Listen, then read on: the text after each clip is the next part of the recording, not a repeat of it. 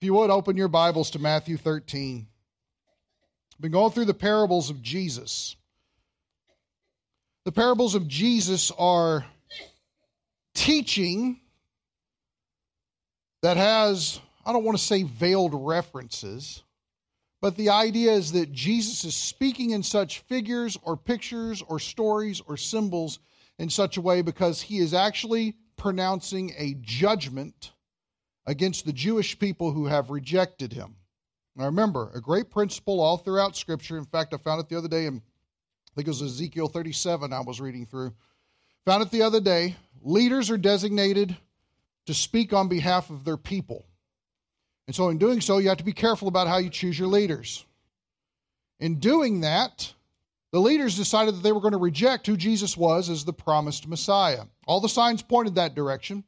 All the scriptures were becoming fulfilled before their eyes. All the works that he was doing was from the power of the Holy Spirit, and yet they concluded that his power actually came from Satan. And they committed what is known as the unpardonable sin. In other words, they saw the righteous works of God being done through the promised Messiah by the power of the Holy Spirit, and they concluded that it was all the enemy's work. So they had a maximum amount of revelation, and they purposely hardened themselves towards what they were seeing and turned away from it. Now, this shouldn't surprise us because we see this on a minuscule level, not to this degree, but we see this on a minuscule level, probably with a lot of people that maybe you've talked with in the past, went to church with in the past, and you talk to them later and you think, where in the world did that person go? How in the world could they fall away from Christ like that? Well, I remember when, such and such was sick in their family. We prayed, they were healed, that type of thing. We have all of these testimony stories about how God was active in their lives, and next thing you know, they just decided to up and walk away. It just wasn't worth them for them. Or I heard one person explain it this way. He said, I just found that it was a lot easier to live my life without God in it. Now, here's the thing. That's probably a true statement. It's an honest statement. And why would it be easier? Because it's way easier to live for the world. It's way easier to live in the system that Satan has orchestrated. Why? Because it appeals to everything we want. Well, I want that, but I want that, but I want that. So all I got to do is exchange my Savior in order to get what I want. Dangerous place to be. So in looking at chapter 13, Jesus begins speaking to the Jewish crowds, and he tells them 4 parables. We've looked at 2, and Jesus gives the interpretations to those 2. We are going to look at the 2 where he does not give an interpretation at today. And if time allows, we are going to address the matter of what it is that the righteous will shine like the sun in the kingdom of the Father. Because that is very different than the kingdom of heaven. Okay? And we're going to see why that's different. So, everybody ready? Mentally prepared? Yes? Right? Good attitudes on? Praise the Lord. Eye opener in? Okay, just making sure. So, chapter 13.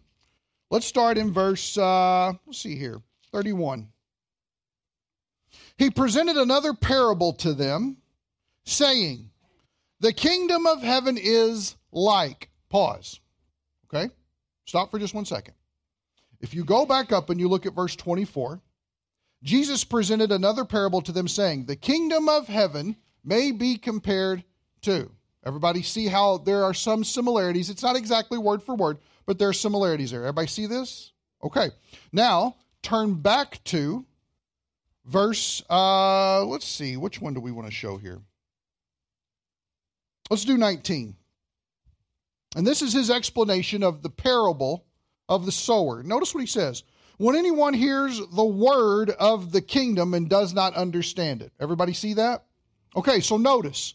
The parable of the sower deals with the message or the word about the coming kingdom of Christ, and the result is people either understand it and bear fruit, they don't understand it because Satan has gotten in there and has removed things so that they can't comprehend it, or they either became overcome with persecution and affliction, or they decided to let the world choke out the truth. Does everybody see that? This is not about how to go to heaven when you die. This is so important to see. The word of the kingdom is not the gospel of God's grace through faith alone in Jesus Christ alone. They are not the same message, so that's important. So when we skipped forward after the parable of the sower in Jesus' interpretation, and we saw here dealing with the wheat and the tares, remember something significant about the wheat and the tares. Number one, the device changes. And notice that he says in 24, he told them another parable, the kingdom of heaven may be compared to. Now this is different than the word of the kingdom, because this isn't about whether or not you understand it. Does that make sense? Okay, good. Only Maxine gets that. That's great. So, it may be compared to a man who sowed good seed in his field. And if you remember, what happened was that as they sowed, some of his workers fell asleep. An enemy came in and sowed tares, or what's known as darnel, in with them. But the problem is as they're growing up, you can't tell a difference between any of them. And you don't see the difference until they are getting towards maturity and they evidence themselves for what they really are. Well, when this happened, his servants freaked out and said, oh my gosh, somebody's come along and done this. Do we want to start separating all this stuff now? He says, no, if you do that, you might not just pull up the bad, but you'll pull up the good as well. So we want to wait. And if you remember, he doesn't have people do this work. He has angels step in and do this work. Those are the reapers. Everybody remember from your chart? Yes? Good? Okay. He has the angels step in and do it. And here's the significant point that lets us know when this happens. The harvest, the end of the age, when both are reaped, is at the same time. It cannot be speaking of the rapture of the church. Why is that? Because the church is raptured way before anything else happens. The church is raptured, and then there's 7 years of God's wrath being poured out until Jesus returns, and then he sets up his kingdom for 1,000 years. He does away with all opposition at that time, and those who are Jews, and there are some Gentiles, who are still in their physical forms, and they endure, they survive the 7 years of persecution that happens at the hands of the man of lawlessness. They are ushered into the kingdom in a physical form. Satan is locked away for 1,000 years, but they still have the flesh and the evilness of their hearts that is prompting them to sin. Aren't you glad you came to church today? Are we all caught up? Do we have any questions about that before we continue forward? Because it's vital that we get that overall understanding before we move forward. Okay, great. So the crazy thing about the wheat and tares is that it's not just going to be a kingdom of 100% pure righteousness that's going on. Because there are people who have entered in, also known as a remnant of people. Because this remnant has entered into Jesus' millennial kingdom in their fleshly form, sin has a tendency to get the best of some people. And not just the best of some people, but to lead them in such a direction of complete rebellion against the sovereign king who rules on the throne of David. Scary place to be. These are the mysteries, the things that were formerly hidden in the Old Testament that he is now unveiling for them. Okay? So with that in mind, let's look forward here. Verse 31. He presented another parable to them, saying, the kingdom of heaven is like a mustard seed, which a man took and sowed in his field. Now stop. Who do you think the man is? Everybody notice the first 3 parables have a guy, a sower. Everybody see that? Who's the guy? Anybody got their chart? It's probably Christ, the Son of Man, right? He uses his messianic title to talk about that. Anybody know what the field is? The world, good. How many of you looked at your chart to find it? No. We had a big debate on whether or not the charts were helpful. You guys just hurt my case. Okay. So, the man is the Son of Man, the sower, and the field is the world. But notice it's a mustard seed. Now, beforehand, the seed that was spread out in the parable of the sower, that was the word of the kingdom, right? And it was all contingent upon whether or not somebody understood it or not, and whether or not somebody was going to succumb to affliction and persecution and walk away, or whether somebody was going to be more concerned about riches and power, wealth, fame, all that stuff, and walk away as well. This is not the word of the kingdom here, though. If you notice in the second parable, the wheat and tares, it was about the sons of the kingdom, or the sons of God. Does everybody remember that? Everybody see that? Look up here. Not at me. Don't look at me. Verse 38, I'm sorry. And the field is the world, and as for the good seed, these are the sons of the kingdom. That's Jesus' interpretation of the wheat and tares.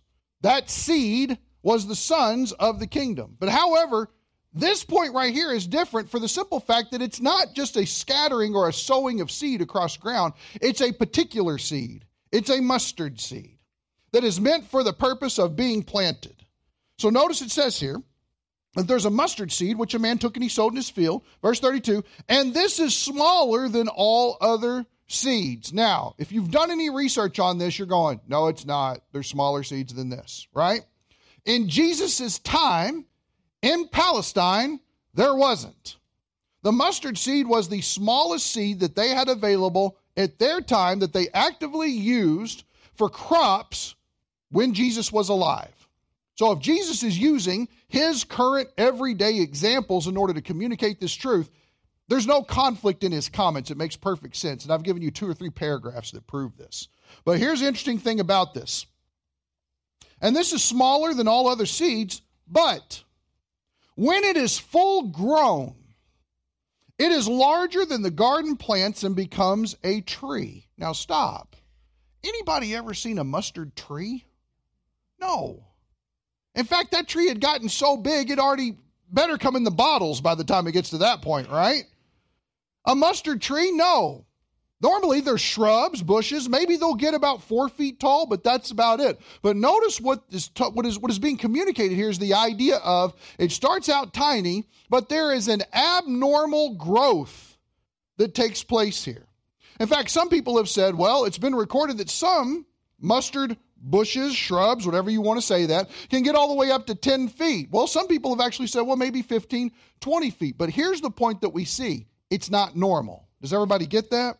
It's abnormal. And notice that the comparison is, it becomes greater than all the rest of what? The garden plants. Everything else that is planted around it, it becomes greater. And it is greater to the extent of it's abnormal. It's not like everything that we're used to seeing, okay? Now, with that in mind, notice the next part. So that the birds of the air come and nest in its branches. Anybody here like birds? You like birds? Do you realize they're from the devil? Anybody? All you raise your hand. What are you saying? Well, stop for a second. Go back. I'm just trying to get your attention. It's an hour later. I should already have it, but I'm not taking anything for granted, okay? And what we've seen so far, whenever Jesus brought birds into the picture, was it good or bad? It was bad. In fact, what were the birds representative of? Not just demons. The devil. He's very clear about that. Remember, a sower went out to sow, and he sowed on rocky soil next to the road. Or no, it wasn't rocky soil. It was soil next to the road. It's all beaten down. And the birds of the air swooped down and grabbed it. And when Jesus gives his explanation, he says, these are the ones who receive the word of the kingdom, but the devil comes in and snatches it away from their understanding. Everybody see that?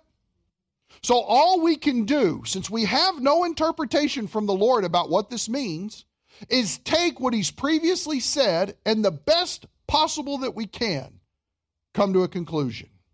Now, if you work through this, you go home with it, you got your Strong's Concordance out, right? I couldn't bring it to hermeneutics, Pastor. I had it out at home because I was studying the parables, right? Who was it that came in with the suitcase on the rollers to hermeneutics class with their books? Ruth, yes. Man, she was ready to study. I loved it. It was great. A lot of books. But anyway, if you're there studying it, great, you get a pass. If you come to a different interpretation, great, let me know. But let me tell you what I've come to. If you look here, the fact that the birds of the air come and nest in its branches. There's a lot of people that wanted to connect this with some things going on in Daniel. You can see that in the notes. If you go and check those, you find that that tree is actually something completely different and has nothing to do with this whatsoever. This is trying to grab outside of Matthew's book in order to make sense of something. It's an educated guess. We're trying to use Scripture to interpret Scripture. I get it. You can't fault anybody, but you always have to look at the context. Does everybody notice that the birds can't nest in the tree until the tree gets fully grown? Everybody see that?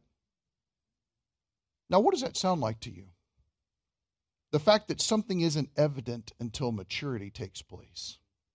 Does this sound like the wheat and tares? Does it sound like that maybe it wasn't until you got to a point to where you had to mature or die? And in that situation, when it happened, that's when the presence of evil became known. Now here's why this is important. Why does he liken it to a mustard seed? How does the kingdom of God start? How does it start? I mean, isn't there this great, magnificent battle going on in the Valley of Megiddo? Right? We call it Armageddon. Anybody familiar with the Valley of Megiddo? When Napoleon came upon this valley that is north of Jerusalem, in fact, I want to say it's like maybe 70 miles north of Jerusalem. When he came upon this valley one time when he was marching through, he looked out at this huge valley. I have pictures of it in my office. He looked at it and he said, "This is the greatest natural battlefield ever seen on the face of the earth. I've never seen anything like it. You could fight the perfect war here." Guess what happens there? You do. You have all the armies of the world that have been deceived by the man of lawlessness and brought to a point where they are all coming against Israel at the same time. And it says that the battle is so bad that the blood is as deep as a horse's bridle. Anybody got horses? Okay, you know what I'm talking about then. Good gravy. That's a lot of blood. And not only that, it goes for a few miles. Does that sound like a good time? No. But what's amazing is the Valley of Megiddo has been exactly crafted for that type of moment. There's going to be a great battle. And all of a sudden, when it seems like that there is no hope for Israel whatsoever, Jesus Christ doesn't rip through the clouds. He rips through the sky. Now, this is important. I've said it before, but I really want you to think and meditate on this. If he rips through the sky, if the sky rolls up like a scroll and he returns like that, this tells you that heaven is another dimension. It's not just you get in a rocket ship and keep going straight up until you hopefully run into him somewhere. That's not it. It means that the very sky that we walk outside and we look at one day will roll up like blinds. Everybody seen those old ones? Like that, right? I love those things. Why is that? Because it reminds me of this moment. And when they roll up like that, and Jesus returns back, and we're all back there cheering for him, right? We got our pennants, foam fingers, cheese heads. We're going for it. Okay? This is a good time. We're excited. Why? Because everything that was evil, sinful, full of opposition, that hated righteousness is all made right at that moment. Well, I don't know about you. That's the day I'm looking for. I'm looking for no more, I'm looking for no more 6 cups of coffee because of Mondays. That's not true. I'm looking way forward to 6 cups of coffee. Moving on. But at this moment here, what you find out is the kingdom starts small. Jesus comes back. He destroys all opposition. And then he sets up his kingdom, not in New York, not in Washington, D.C. He doesn't take over the Pentagon. He's not trying to overcome Brazil at that moment. He's not trying to overthrow Rome at that moment. He sets up in Jerusalem, and he sets down on a throne that rightfully belongs to his ancestor David. Just as we're told in 2 Samuel 7, it will happen in the same way. Now here's the thing. Jesus doesn't come back as like an inflatable Jolly Green Giant guy. We are made in his image and likeness, yes? So he comes back in a form like us, right? Glorified, beautiful, probably scaring us to death.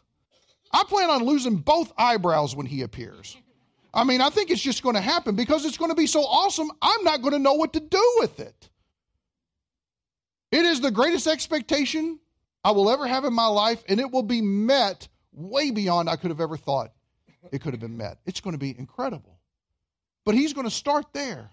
And then he's going to start setting up his kingdom. And why does he start setting up his kingdom? Because, and we're going to talk about this later in a month or so, those who live their lives now in light of the kingdom to come, that sacrificed all the pleasures of this world and didn't want anything to do with it, got rid of all the worldliness that tries to tie people down, stopped gossiping and playing around, stopped thinking that their entire identity was wrapped up in what people think about their status statement on Facebook. And instead, they lived for the Lord Jesus Christ. They took up their cross daily and they followed him. They willingly suffered. They gave up their life now so that they would have an abundant life in the future. In fact, by doing that, that's how you get an abundant life now. For those that did that, he is going to start subscribing to them, commissioning them, appointing them to be rulers over certain parts. And his kingdom will start in Jerusalem and it will encompass the entire globe. It starts small, but it goes to an abnormal point. In fact, let me show you something real quick before we hit the next one. Everybody take your Bibles, put your notes here, something like that. Turn to Daniel chapter 2. Daniel 2. And Daniel is of no shortage of material. But let me just give you a brief synopsis because of what time's looking like. I don't know how far we're going to get, but wherever we don't get, we'll pick up with that next week, okay? Because this is all really important stuff. We need to take our time and understand it. In Daniel, what happens is there's a king. This king is King Nebuchadnezzar. He is the king of Babylon. He's the most powerful king in the world at that moment. He has come over in a few different excursions, and he has destroyed Jerusalem, and he has started taking captives back, of which Daniel is one of them in his teenage years. And Daniel is wholly sold out, devoted to the Lord, doesn't care what anybody thinks about it. He is all about Yahweh, okay? The king has a disturbing dream about a statue. And this statue is got different elements that make it up from feet to head, head to feet. And at the end, a big, huge, massive rock comes and destroys this statue before his eyes. And he's so troubled by it that he's seeking out somebody to give an interpretation. So Daniel prays unto the Lord. The Lord gives him the interpretation. Daniel goes and tells him. And I want to give you the end of this interpretation of the dream, because what you find out is it's actually a prophetic vision about how world superpowers are going to take place. And King Nebuchadnezzar is the beginning of that, along with the Persians that come in, along with Greece, Alexander the Great's time that comes in after that. Then after that, the crushing power of Rome that takes place is what we see going on in Jesus' time, and then eventually dissipates. Forgive me, I have trouble using big words. Verse 44, chapter 2, 44. I just want you to see this one verse. In the days of those kings. Now, those kings are the kings that make up the Roman Empire in the end. Rome dissipates and comes back together as a force, but it's not as strong as it was in Jesus' time. But in the time of those kings, when that happens, the God of heaven will set up a what? There it is, guys. A kingdom which will never be destroyed. Notice the force of this. It will never be destroyed. And that kingdom will not be left for another people. Notice that. Why does it say that? Because anytime you come in and conquer a kingdom, you just take its people and just morph it into what you're doing, and now you continue on with your kingdom. Notice, it's not like that here. This kingdom will never end. It won't be destroyed. It will not be left for another. There's no one to rule afterwards, in other words, is the idea. And it will crush and put to an end, notice this, all these kingdoms. But it will itself endure how long? Forever. Jesus Christ will rule everything. Everything. This is the great hope, guys. I don't know what you're hoping in this morning, but this is the hope. This is the culmination of our salvation that gives greater, I don't have a shun word, but greater revelation to God's glorification. And I didn't come up with that, but that's true. When our salvation comes to an end, and it's the idea of we have been glorified with him. Well, guess what? He comes back and he receives even more glory because he's triumphant over all evil and he sets up his ruling power. So this idea of the kingdom of Christ having traces of evil that pop up at the end show us that there is a problem that even in the perfect rule of Christ on earth, he is having to deal with sin decisively at that moment. I don't know about you, but I'm so thankful that my sins are paid for taken care of. And here's the crazy thing. All these people who rebel in the kingdom, their sins are paid for too. But they haven't received forgiveness of sins because they have not believed in Jesus Christ. Now stop for a second. Do we have Jesus ruling from Jerusalem right now? No, and don't say he's on the throne of your heart. No, he's not. Okay? But think about that. These people at this time will actually have Jesus physically glorified, ruling perfectly, and setting up a perfect kingdom with standards of righteousness like we've never seen in our lives. And there will be maximum worship and nothing but glory pouring out from him all the time. And there will be people on earth who will say, he's not my king. Doesn't that seem crazy to you? I mean, it almost seems unfathomable. But you know what it reveals? It reveals exactly how wicked my heart can become. My heart can be so wicked I can deny my king who sits in my presence ruling perfectly. That's just how evil we are, guys. I hope you see that. Let's never think that somehow we've mastered it. So I want you to see this idea, the kingdom coming in, dominating everything. Go back to Matthew 13. We're not going to get her done today, but that's okay. You guys knew we wouldn't. So now verse 33. The birds nesting in the branches are the presence of evil, something that Satan had sown previously that was manifesting itself now that the tree, the bush, had matured into a tree, and now the birds are becoming evident. They have a place of existence there in this kingdom. Look at verse 33. He spoke another parable to them. The kingdom of heaven is like, stop, same formula? Exact same formula. But here's the crazy thing. This is only one verse long. It's only one verse long, so we can't afford to mess it up. Notice what it says. He spoke another parable to them. The kingdom of heaven is like leaven, which a woman took and hid in 3 pecks of flour until it was all leavened. Now stop for just a second. What do you know about leaven from Scripture? What's that? It represents sin. In fact, overwhelmingly it represents sin. In fact, there are only 3 instances that I could find in the Old Testament whenever they would talk about celebrating feast and preparing bread and things for sacrifices unto the Lord and those types of things. I only found 3 where leaven was included at all. And it didn't seem to have any kind of significance as to what it represented. It wasn't like, we're going to be okay with sin here. Is God ever okay with sin? No, so we know that can't be the case. So we look here at leaven, and we see that it represents sin. What does Matthew have to say about leaven? That would be my greatest concern. Is there any place else in Matthew that deals with the idea of leaven? There is. Let's go to Matthew 16. Turn over just 3 chapters. He teaches on this later, of course. Matthew 16. And we will start in verse 6, and we'll go to verse 12. We'll just read through this real quick here. Come on, man. No yawning today. You have an extra hour. Good gravy. Chapter 16, verse 6. And Jesus said to them, watch out. Now, Jesus is talking to his disciples. Watch out and beware of the leaven of the Pharisees and Sadducees, or yeast. You can say it that way. Yeast that would make its way into bread. Now, notice. Are they opening a bakery? Is that what's going on here? No. This is not Nitos and Baraboo. Come on. So notice this. They began to discuss this among themselves, saying, he said that because he did not bring any bread.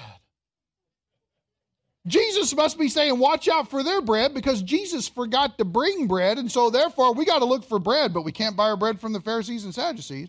Do you ever look at these guys sometimes in scriptures and be like, come on, man, what? Hindsight is always 20/20, right? It is. And let's be honest, if you were there, that would be you. That would be me. I would be Peter. You guys know it. You guys know it. He's chopping ears and he never shuts up. That's Peter, right? Hold on, let me speak for everybody. You are the Christ, the Son of the living God.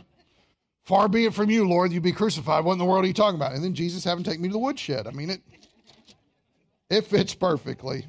So you guys laugh because you know it's true. It's like, yep, you look like an ear cutter to me. All right, verse 8. But Jesus, aware of this, said, now watch this, you men of little faith. Now this is an interesting response. Are the disciples thinking about worldly situations or spiritual situations? Worldly. It's kind of like Nicodemus, right? How can a guy go back in his mother's womb and be born again? And you know, Jesus was like, help me, Father. Probably. But notice this, you men of little faith. Why do you discuss among yourselves that you have no bread? Is that really the issue here? Who's bringing the bread? Are you guys just so theologically inept that your stomachs are leading the way? Now that probably touched a nerve here, but anyway. Verse 9. Do you not yet understand? Now notice, it's a point of understanding. Do you not yet understand or remember the 5 loaves of the 5,000? Do you remember that? Did you remember that from Sunday school? You got to go over it every semester, right? It's mandatory.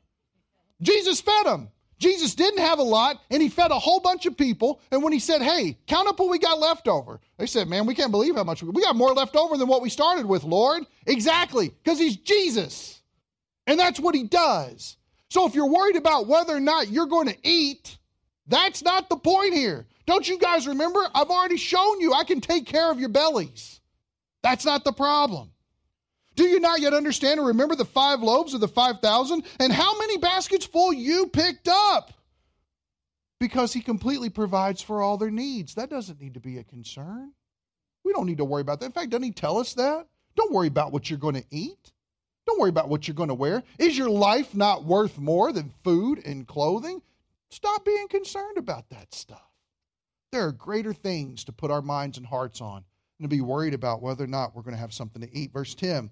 Or the 7 loaves of the 4,000 and how many large baskets full you picked up? 2 times he fed a multitude of people. Verse 11. How is it that you do not understand that I did not speak to you concerning bread, but beware of the leaven of the Pharisees and the Sadducees? And then Matthew turns on the light bulb for us. Then they understood. Since Jesus did away with the physical providing for your needs argument, then they understood that he did not say to beware of the leaven of bread, but of the, what is it? The teaching of the Pharisees and the Sadducees. Do you realize what just happened? Matthew just interpreted this for you. When Jesus says, watch out for leaven, he is speaking of somebody's teaching. That's how the Gospel of Matthew uses the imagery of leaven. Now let me ask you a question. Go back to 13, and let's read this again, and let me ask you if the wheels start clicking into place for you. Verse 33, he spoke another parable to them. The kingdom of heaven is like leaven, which a woman took and hid in 3 pecks of flour until it was all leavened. You tell me the interpretation. What is leaven? Teaching. Is it good teaching or bad teaching? It's bad teaching. And there are 3 measures of it. It's amazing. I can't seem to find anybody that knows what 3 pecks means. Somebody gave me one commentary said, well, it's between 44 and 99 pounds. I thought, good grief, that's like 4 toddlers. What in the world? That's how I measure things in toddlers right now. So what's that? It says 60 pounds. I had somebody else tell me it's only 3 gallons. Who knows? Here's what we know. Leaven is bad. That's what we know. That's the great theological revelation today. It's bad. Now think about what he's saying here. The kingdom of heaven is like leaven, false teaching, which a woman took and hid in the 3 pecks of flour until it was all leavened. What do you think the flour is? Anybody know? Well, the world. Our hearts? The remnant? Could it be the kingdom? Let me ask you this. In the wheat and tares, isn't the whole idea that good is growing up and all of a sudden bad is growing up, and it's not until it's matured that you see the problem, yes? And then you dealt with the whole idea with the mustard seed. Mustard seed is growing up to an abnormal point, and when it gets to the point to where it matures out and is beginning to dominate in that situation of everything, then you find that the birds have taken root in this place. Anybody know how Nazi propaganda got started in Germany? Leaflets, pamphlets. If we can just simply get people to read, we'll control how they think. And all of a sudden, we will lead them into an incredible direction. And here's the thing sometimes we forget. We see all the guys dressed up in the uniforms with the swastikas on their arms and the whole Heil Hitler and all that stuff. You got to remember, the people of Germany were on board with this. They looked at the whole thing as, whoa, we're successful. We're dominating the world. This is a good thing. Was it a good thing? No, but you couldn't tell them any different, could you, at that time? Didn't matter that they were killing people. It mattered they were gassing people. It mattered they were starving people. You see what I'm saying? To them, they were convinced it was a good thing. How did that start? Here, you care to read this leaflet? I mean, isn't that the same way we try to witness to people with tracts? Why do we do that? Because we know that the tract can talk to the person well after we're gone. And if we can't be there to give them the answer of the gospel of Jesus Christ so they know how their sins can be forgiven and they can have eternal life full and free, it does the work for us because we can't always be there. I make no apologies for trying to indoctrinate people with tracts. Why? It's the truth. But when you're dealing something like the ideas, the seedbed of Nazism, it's dangerous. You better have the right tract. You better be on the right tract. Okay, time to wrap that up. The jokes are going bad. So notice this. 11, which a woman took and hid in 3 pecks of flour. Who came in and sowed the darnel in the night while everybody was asleep? The devil, the enemy. Now, I don't know how else you can result this. Megan, won't you tell us the interpretation? Who is the woman? The woman is the devil. Oh my gosh, I just got a whole lot of bad looks. I didn't say this. I didn't write this. Okay? And I don't think Jesus is saying anything about women. Jesus had an extremely high view of women, okay? That's not the idea. He is painting a picture. And why is that? Who did the baking in that day? Okay, so let's not all freak out. We're going to the polls on Tuesday, Pastor. You better come. What's that? What's that? Say it again, what? The men couldn't find the flour. And to that I say yes and amen. We could not. But chances are, if the leaven is false doctrine, false teaching, and the woman brought it along to unadulterated flour, which is probably the goodness of the kingdom that is starting to rise up, yes? And she started putting it in there so that what does leaven do? It spreads throughout everything, and it begins to affect everything around it. Then when it comes time for it to bake, to mature, to grow up, what do you find? Look what it says there at the end. Until it was all leavened. The presence of evil in the kingdom of Christ will be to ridiculous proportions. So now let's read these last 2 verses. All these things Jesus spoke to the crowds in parables. And he did not speak to them without a parable. This was to fulfill what was spoken through the prophet. I will open my mouth in parables, and I will utter things hidden since the foundation of the world.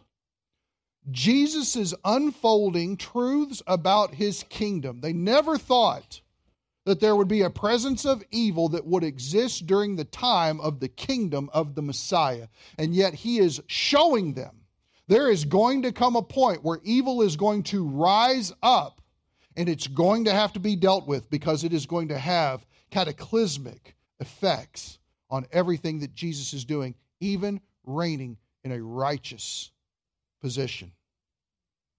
Now, since we don't have time to get into the rest of this, and we will pick up with it later, I really need you guys to read your notes. I really need you guys to keep your minds about this. If for some reason you feel like you've missed something, please listen to the sermon online because we are going to be dealing with What does it mean to be in the kingdom of the Father? Why does the rapture of the church matter in this type of situation? What is it going to look like at the very end when those who don't know Christ are judged? And what is this great uprising of evil in the kingdom going to look like? We're going to deal with all of that end time stuff over the next 2 weeks.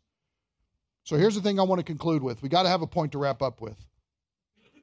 Don't underestimate your heart, please. Don't sit here and think, man, I'm good, I got it all figured out. I don't need to read my Bible today. I can just sit here and recite verses in my head. Me and Jesus are good. No. Never presume upon your own righteousness.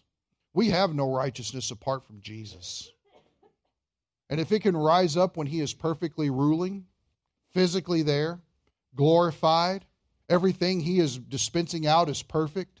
He has got His medikoi, His partners, established at different vicinities, ruling over underneath His headship.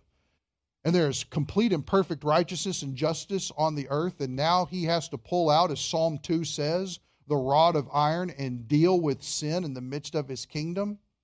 Understand this, guys. Just because that is a time and place that we're talking about doesn't mean that He doesn't still deal with willful sin in our hearts today. He does. And that's why we have to be humble before Him and confessing our sin before Him. Everybody good? Let's pray. Father, thank You that You give us a way to come to God the Father through the perfect death of Jesus Christ the Son. Thank You that You give us the opportunity to confess these sins. Father, our hearts are more wicked than what we understand.